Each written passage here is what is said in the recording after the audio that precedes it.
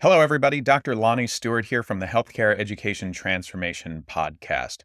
Are you a physical therapy student about to start studying for the National Physical Therapy Examination? Or maybe you're a professor, a program director, or clinical instructor who teaches DPT students preparing for the NPTE?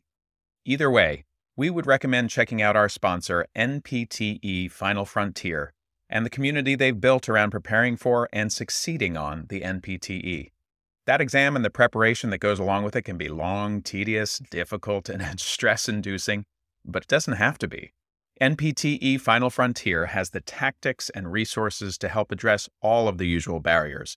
They even have scholarships to help with NPTE study courses, FSBPT registration fees, and even research opportunities.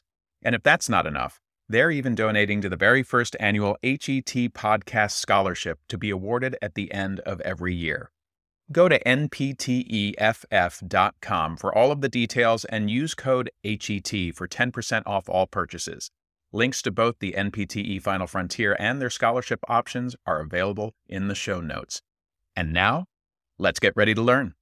Hello, everybody, and welcome to another episode of the Healthcare Education Transformation Podcast. I'm your host, Dr. F. Scott Field, with a Teach Me Something Tuesday brought to you from my beautiful backyard because it is just too nice to be inside today.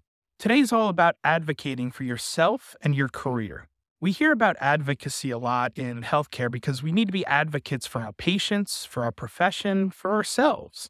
One of the big things that we need to do with our career is to advocate for ourselves. And one of the first tips that I always give people is to really start saying no to busy work or work that doesn't fulfill you, or chair positions or committee positions that just don't align with your North Star. If it doesn't align with your North Star, it's not going to propel you forward. And worse than that, it's going to take up time, precious time that you don't always have, and it's just going to make you resent it. So make sure that you're saying no more, especially to things that seem like busy work or that just don't align with your direction and the way your career is heading. The second thing we need to start doing is really taking biases head on. If you see that somebody is looking at you or overlooking you for a certain position, or because you don't have a certain skill set, or they just think you can't do it for whatever reason, set up a meeting with that person. Talk to them. See what their thoughts are and why they feel the way they do. If you feel like you're being looked over, set up a meeting with your program director or your boss and just say, hey, I've noticed that this last couple positions that have come available have gone to these people. I'd like to make sure that I'm in the ring for a position like that. What do I need to do to make sure that I'm making the best effort I can to get one of those positions eventually as well? Setting up that meeting and just showing your interest. Sometimes people just don't even know you have the interest. So make sure that you are taking on biases head on. The next thing that you can do is leveraging your network, right? It's always good to leverage your network. I can't remember the last time I actually applied for a job. Like, every job I've gotten in the last decade or so has been from my network. Either somebody knew that I was a good fit for a position, or some place reached out to me because they knew that my skill set fit what they were looking for. And again, if you do good work over a long period of time, eventually you get a reputation, and that reputation can propel you, especially when your network is the group of people that you respect and that you look for when times get tough or you have questions. And that network is going to be the people that talk about you behind closed doors when you're not there. And you really want to make sure that they're talking positively about you. And the best way to do that is to always look to help people without anything in return, and just keep in touch. Keep tabs on people. See how they're doing. Ask if they can help. Ask if you can help.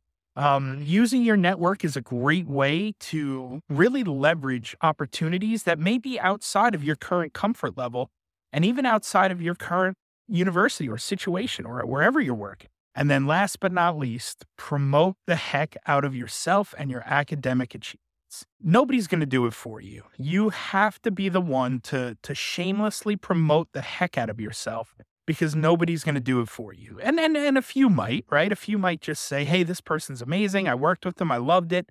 Hey, if you ever need somebody who has this skill set, this is the person to go to.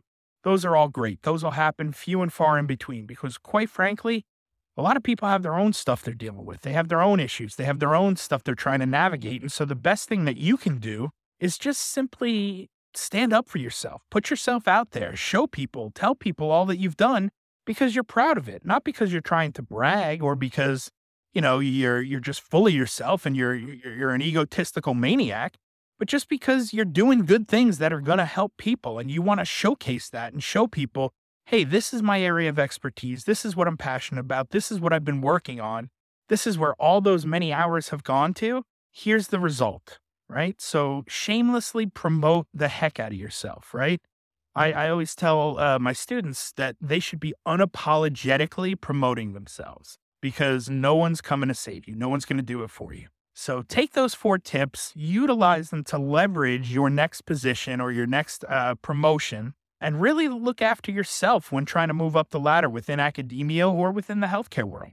Hope that was helpful, and we'll see you on the next one. Hello, everybody. Dr. F. Scott Field here, and we don't do this nearly enough. I wanted to thank you as an audience for being here, for listening to the shows. Without you guys, we wouldn't have anybody to geek out with over education and learning and teaching and educating. So thank you for being here, for being, faithful listeners over the years. Also, if possible, we'd love to ask a favor. We don't do this often, but if you could leave a rating and a review on Apple Podcasts or Spotify or wherever you listen to this podcast, we would greatly appreciate it. It helps boost our rankings and our algorithm and really just helps get this message out to more people out there in healthcare education who may need, some of the episodes and the experts that we interview. So if you could, like I said, leave a rating and review, we would greatly appreciate it. And we will see you on the next show.